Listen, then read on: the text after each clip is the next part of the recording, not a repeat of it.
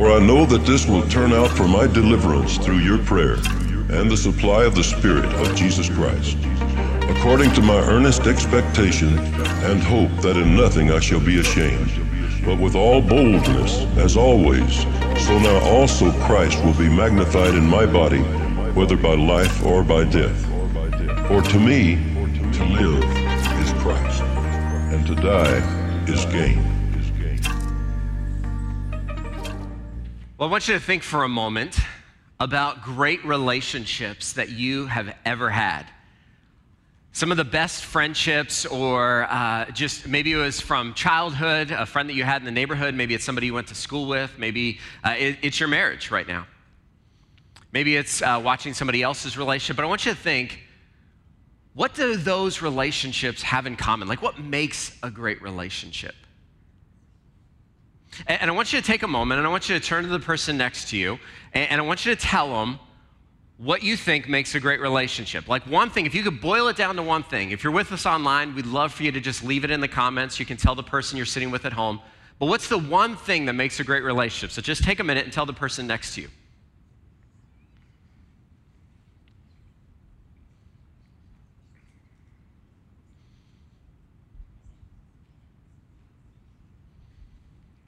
Now, if you're married, I hope I didn't cause an argument if you said the wrong thing. I was going to say to start off, what makes a bad relationship, but maybe you turn to the person next to you and be like, what you did on the way here today is what makes a bad relationship. What's interesting, though, is that deep down, all of us long for great relationships. We long for great friendships. But sometimes what happened in our relational past actually keeps us from great relationships. I remember 16 years ago, I was a student pastor in Wisconsin, and I experienced an unbelievably painful betrayal with another staff pastor. And I remember when we left Wisconsin and we moved to Arizona to plant Revolution Church, I didn't trust anybody at that point. I had been betrayed, and I walked into that situation of planting a church thinking, I can't count on the people I work with. I didn't want to let people get close to me because the last time I let somebody that I work with get close to me, I got hurt. I got stabbed in the back.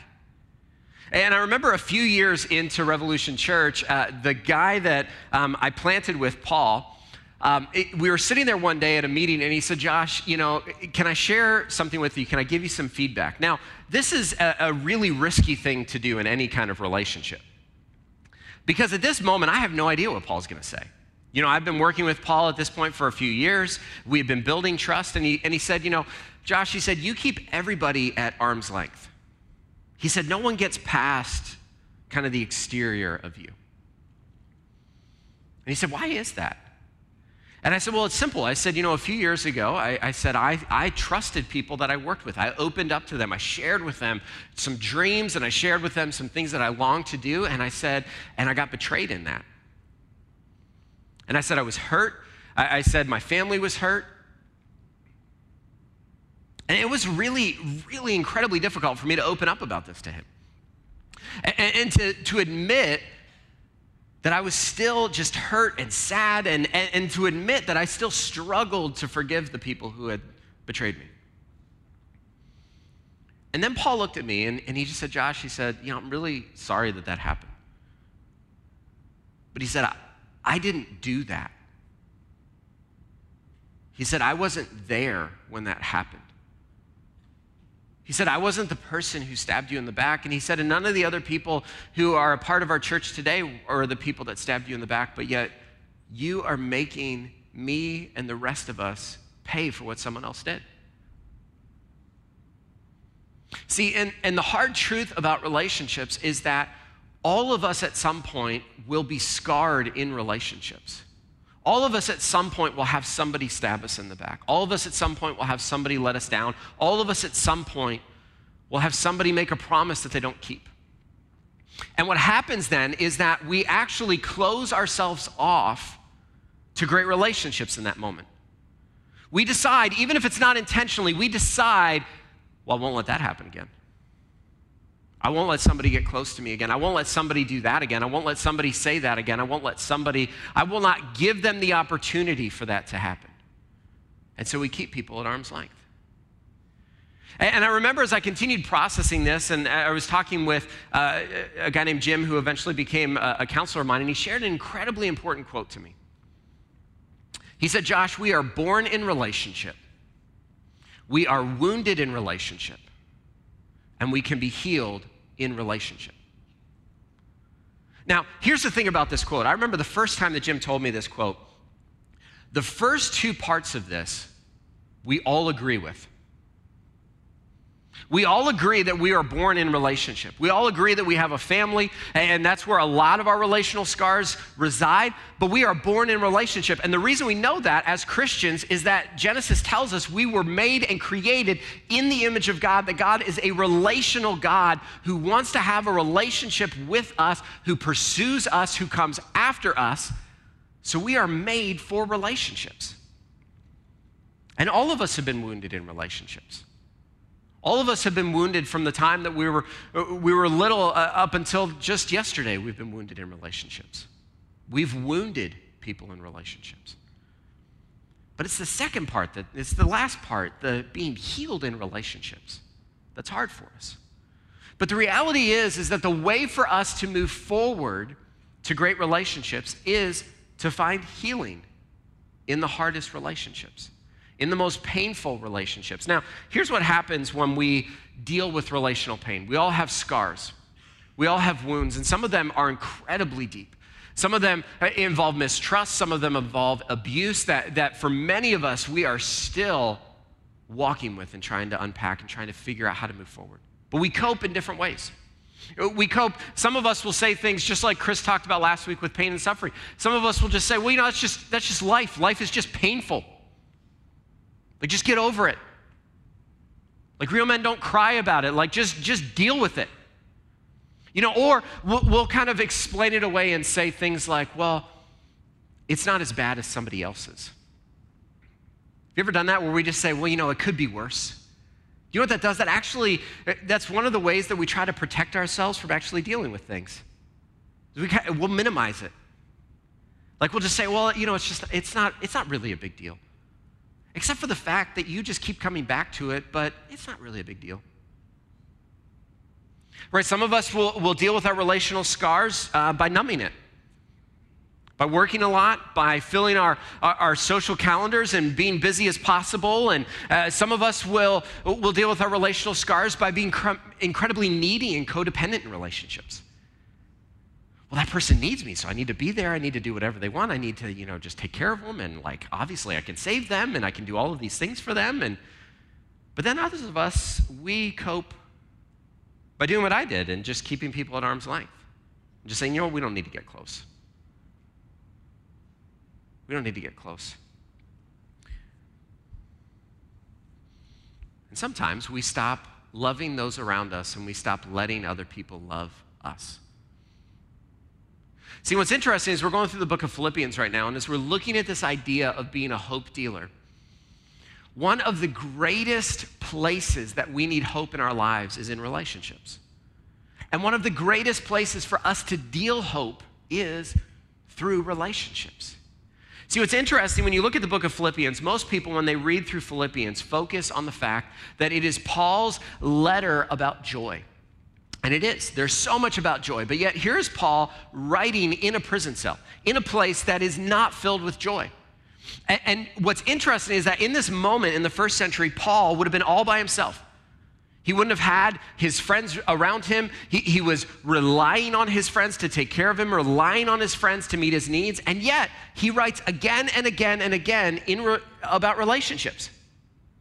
And the reason that I think is because when it comes to hope and joy, our relationships matter a great deal about the amount of hope and joy that we have and the amount of hope and joy that we give to the world around us. Now, here's the context of this before we get to Philippians 2. If you were here last week, you know that Chris walked through the end of Philippians chapter 1, and he talked about suffering. Now, at some point, we will all suffer in relationships.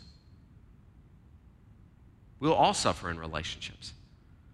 And in that context, as Paul is talking about handling suffering, he says these words in Philippians 2, verse 1. He says, if then there is any encouragement in Christ, if any consolation of love, any fellowship with the Spirit, if any affection and mercy, make my joy complete by thinking the same way, having the same love, united in spirit, intent on one purpose. And so Paul begins to show us how we move forward into the painful places of relationships. He says, if then, which is another way of just, when the Bible says that, it's another way of saying since. And so he's saying, since there is encouragement in Christ, since then, how do you experience encouragement? Encouragement is something that gives us confidence, right? Encouragement is something that gives us hope. Encouragement pushes us forward. And he says, if there is encouragement in Christ, if any consolation in love. I want you to think about it like this. So if you ever played sports as a kid, did you ever notice how there was always a voice that rises above the other voices? Did you ever notice that? Did you ever notice that there's a voice that you listen to? Even now as an adult, even now if you're a student, there is a voice that matters more than the other voices. There is a person's opinion that matters more. And so what Paul is saying, if there is any encouragement of Christ, then if you are close enough that you are listening to the voice of Christ, if there is any encouragement, he pushes you forward. That Jesus' voice rises above the other voices. He says, make my joy complete. By doing what? He tells us by thinking the same way, having the same love, united in spirit, intent on one purpose. He says, make my joy complete. And so when you think about great relationships, there are three things that I think go into a great relationship, and three things that I think move us away from the relational scars we have. And the first one is what Paul talked about in verse 2, and that's the word harmony. He says, having the same love, thinking the same way, united in spirit, intent on one purpose, harmony. Now, we know harmony in music when we hear it, right? And we mostly know harmony in music by when we don't hear it. When we hear somebody that's off key, when we hear somebody that can't sing. We know harmony when we're clapping to a song and someone claps on the wrong beat. Right? In relationships, harmony does not mean that everybody sings the same note. But it means that their voices work together, that their skills, their gifts, their talents work together. That harmony means that all of us are playing from a different perspective, playing in a different note, but yet we are appreciating and working as one together, knowing that we need the other person. See, one of the things that keeps us from experiencing great relationships is we just don't appreciate what the other person brings to the table. Right? Have you ever thought this? You know, and you folded your arms, you just thought, if only everybody thought the way I did. If only everybody valued time the way that I do. If only everybody valued, just fill in the blank, the way that you do. But do you know what would happen if that happened in your life? It would be really, really boring. No, harmony is when you come together as one, that you are working together in one purpose. And so this is really the goal of every church, to work in harmony, appreciating the other person, appreciating the other person's gifts. This is the goal of every community, of every friendship. This is the goal of every marriage, to be one. Yet, when the world around us, when the culture around us looks at Christians, what do they see? They just see a whole bunch of people backstabbing each other, not appreciating people who maybe look at the world differently than them, or they look at Christian community and they go, man, like you guys are just mean to each other. I mean, almost every single week I meet somebody who says, you know what, like I don't go to church because of how mean people are to each other at church. Working as one. This is why this is incredibly important if you're dating. This verse right here, when Paul says in verse 2, thinking the same way, having the same love, united in spirit, intent on one purpose. Verse 2, if you are a dating couple or thinking about dating and one day getting married, verse 2 is one that you need to like plaster all over your wall and get tattooed on your arm. Here's why. Here's what will happen with dating. Well, you know what? Like, he's kind of into Jesus. He said he's kind of open to it. yeah, we don't really have the same goals, but like he completes me. There's things that she does that really drive me nuts, but oh man, when I think about her, man, she's hot, yeah. Do you know, here's what happens so many times when I sit down with a couple who is, meets with me and they say, Josh, we're thinking about getting divorced. You know what they'll say? We don't have the same goals. We're not moving as one. We don't have the same purpose. And this is really easy because here's what will happen. We'll start to say, well, yeah, but my spouse isn't helping me to reach my goals. And that's a scar there. And so Paul says in relationships, great relationships have harmony. They work as one, intent on one purpose. Now, what keeps us from that? It's almost like Paul read our minds when we ask that question. What keeps us from that? Look at verse 3. Do nothing out of selfish ambition or conceit. Do nothing out of selfish ambition. Now, I need to say this. First off, ambition is not a sin. Ambition is not a sin. The desire to do good, the desire to be productive, the desire to be effective in life, the desire to use our gifts is not bad. It's not a sin. But that's why Paul puts the word selfish in front of it. See, selfish ambition and ambition are not the same things, but selfish ambition actually destroys unity and destroys harmony. Because selfish ambition is when we elevate ourselves above the other person. Selfish ambition is when we say, what I want, what I desire, and what I need is more important than what you want, what you desire, and what you need. Now, I want you to think for a moment about any relational scar that you have caused or that you carry. And my guess is somebody placed themselves above the other person. Somebody decided, you have a relational scar from your childhood? Maybe it's because one of your parents decided, you know what? My career is more important than you. What I want is more important than you. Most of the disagreements we have in our life are what? We get frustrated when people don't elevate what we want. We get frustrated when people elevate what they want above what we want. That's selfish ambition. I mean, think about the last argument you had. There's a good chance, if you're married, that you had an argument because your spouse was putting themselves first. Right? And we'll do all kinds of things in this moment, right? We bang pots and cupboards. Ever do that? If I bang loud enough, I bet you he'll know. Bet you he'll know. He just sits there and he's like, if I turn this up loud enough, I bet you she'll know. Do nothing out of selfish ambition. Or we'll say, well, you know what? But what I've wanted in life, I've put that off for too long, so now it's my turn. See, this comes from conceit. Conceit is when we elevate our view of ourselves above other people. This is when we'll say things like, well, I deserve this. I deserve this. I had a long week. I deserve this. I deserve that extra drink. I deserve that extra dessert. I deserve to spend money on myself. I deserve this. This will come from a scar that says, well, if I don't look out for myself, then who's going to look out for me? Those people, Josh, they're just getting in my way. They're just getting in my way.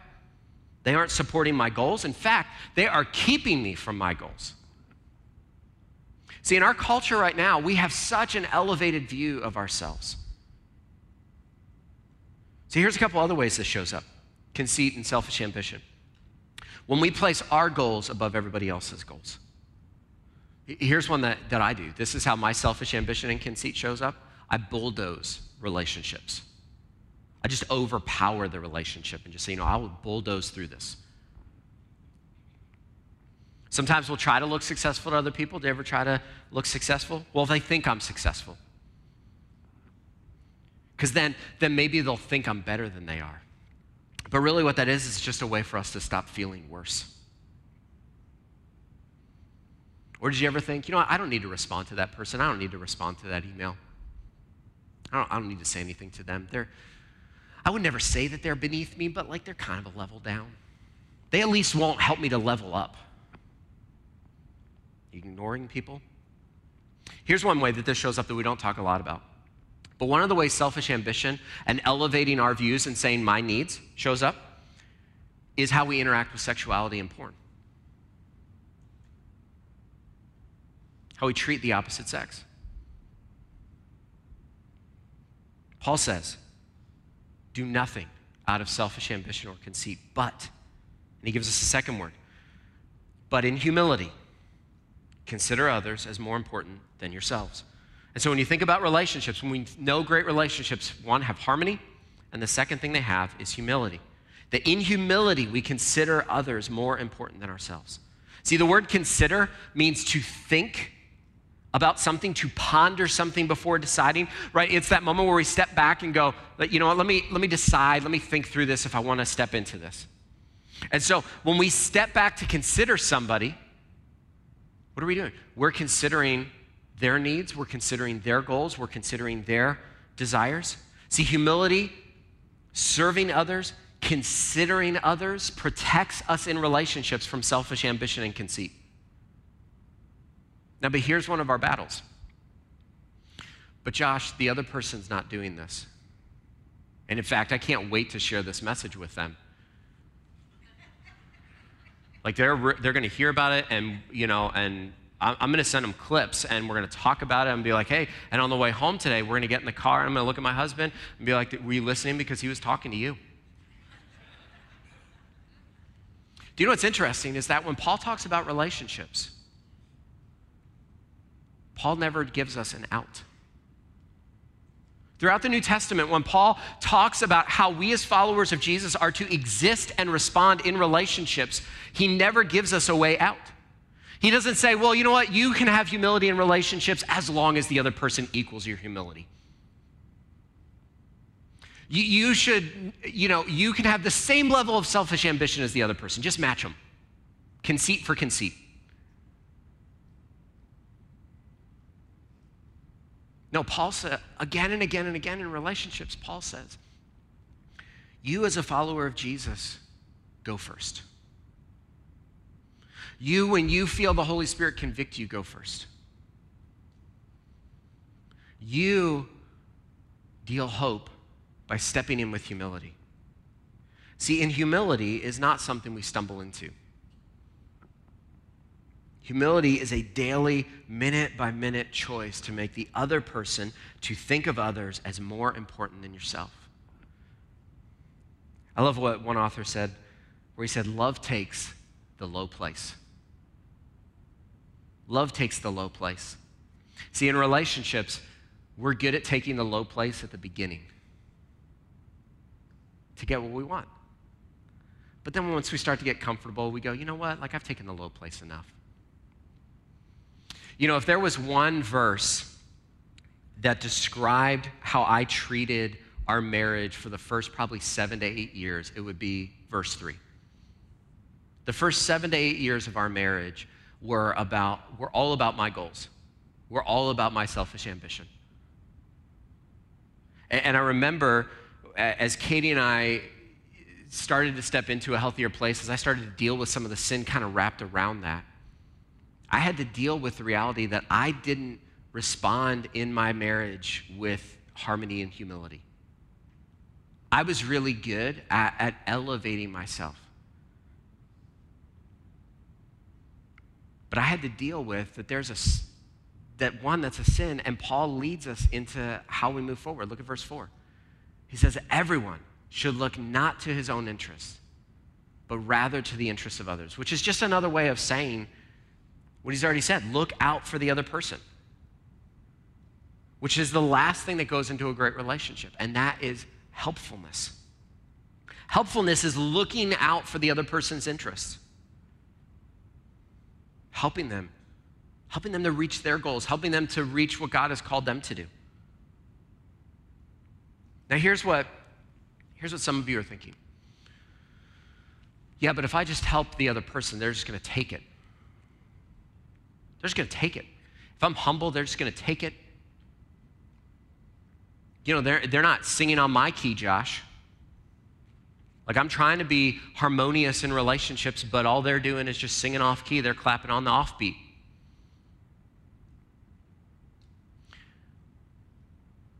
Which is exactly what we do in our relationship with God. And look what Paul says in verse 5. Adopt the same attitude as that of Christ Jesus, who existing in the form of God did not consider equality with God as something to be exploited. Instead, he emptied himself by assuming the form of a servant, taking on the likeness of humanity.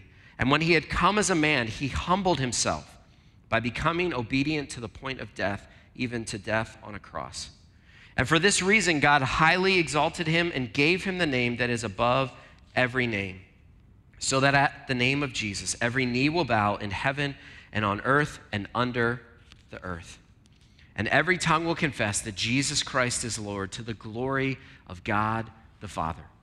And so Paul says, now if you're not a follower of Jesus, you don't have to do any of this stuff. But if you are a follower of Jesus, then Paul says you and I are to adopt the attitude of Jesus.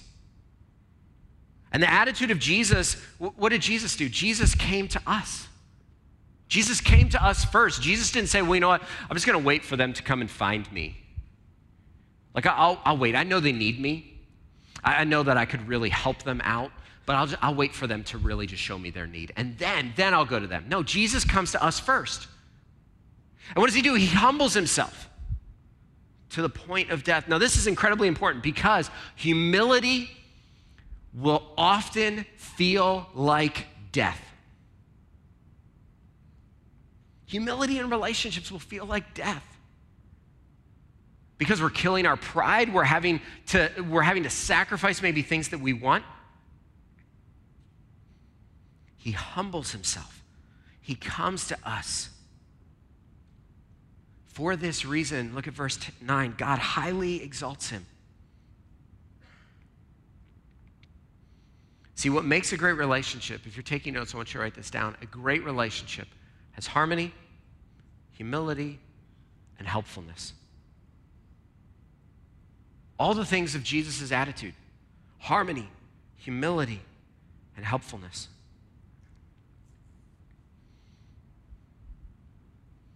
But how do you move towards that through your relational scar?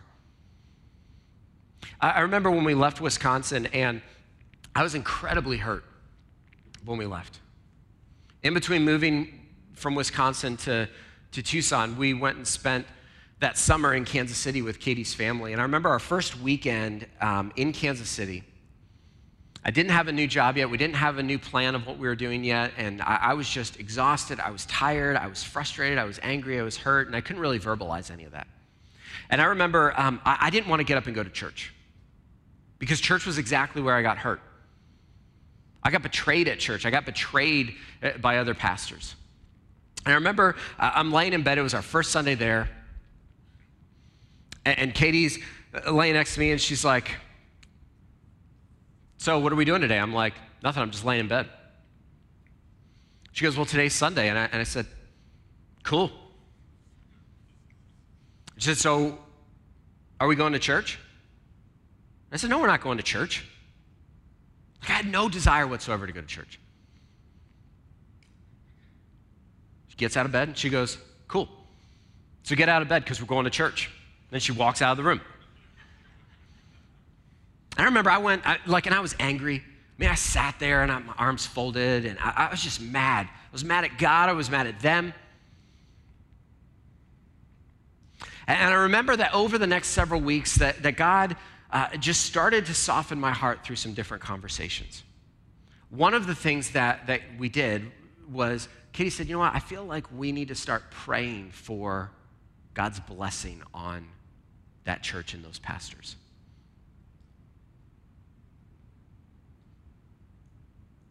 And here was my response. It was so godly. And I said, awesome, you can do that. And so she did.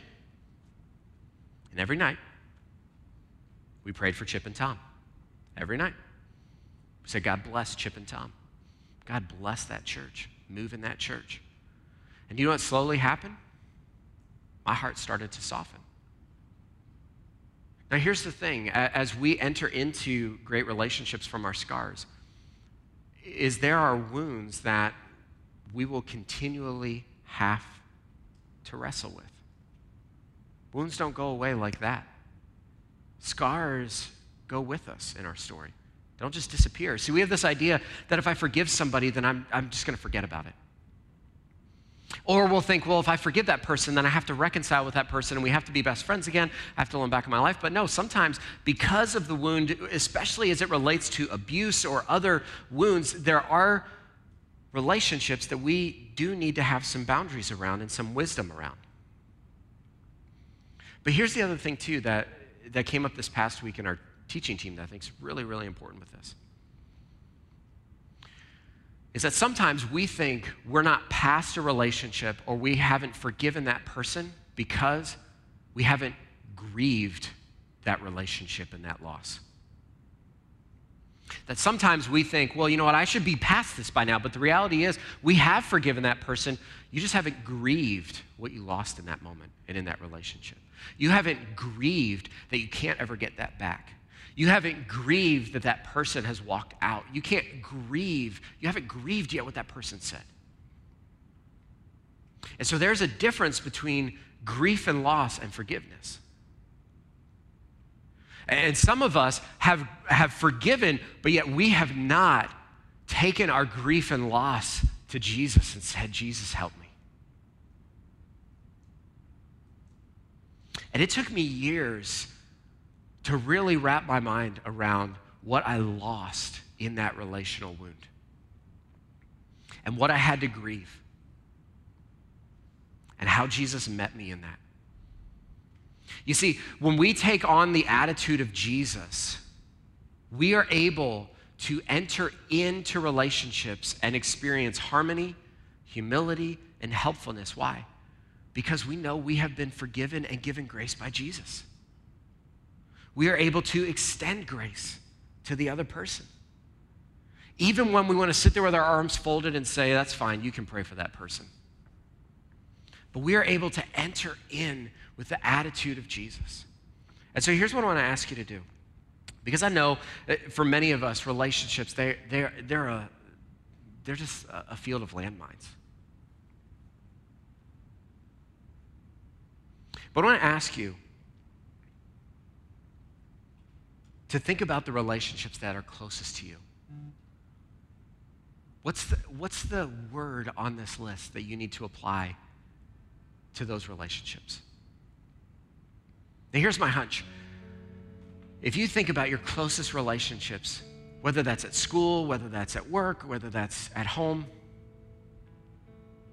you know exactly which one of these words you need to apply.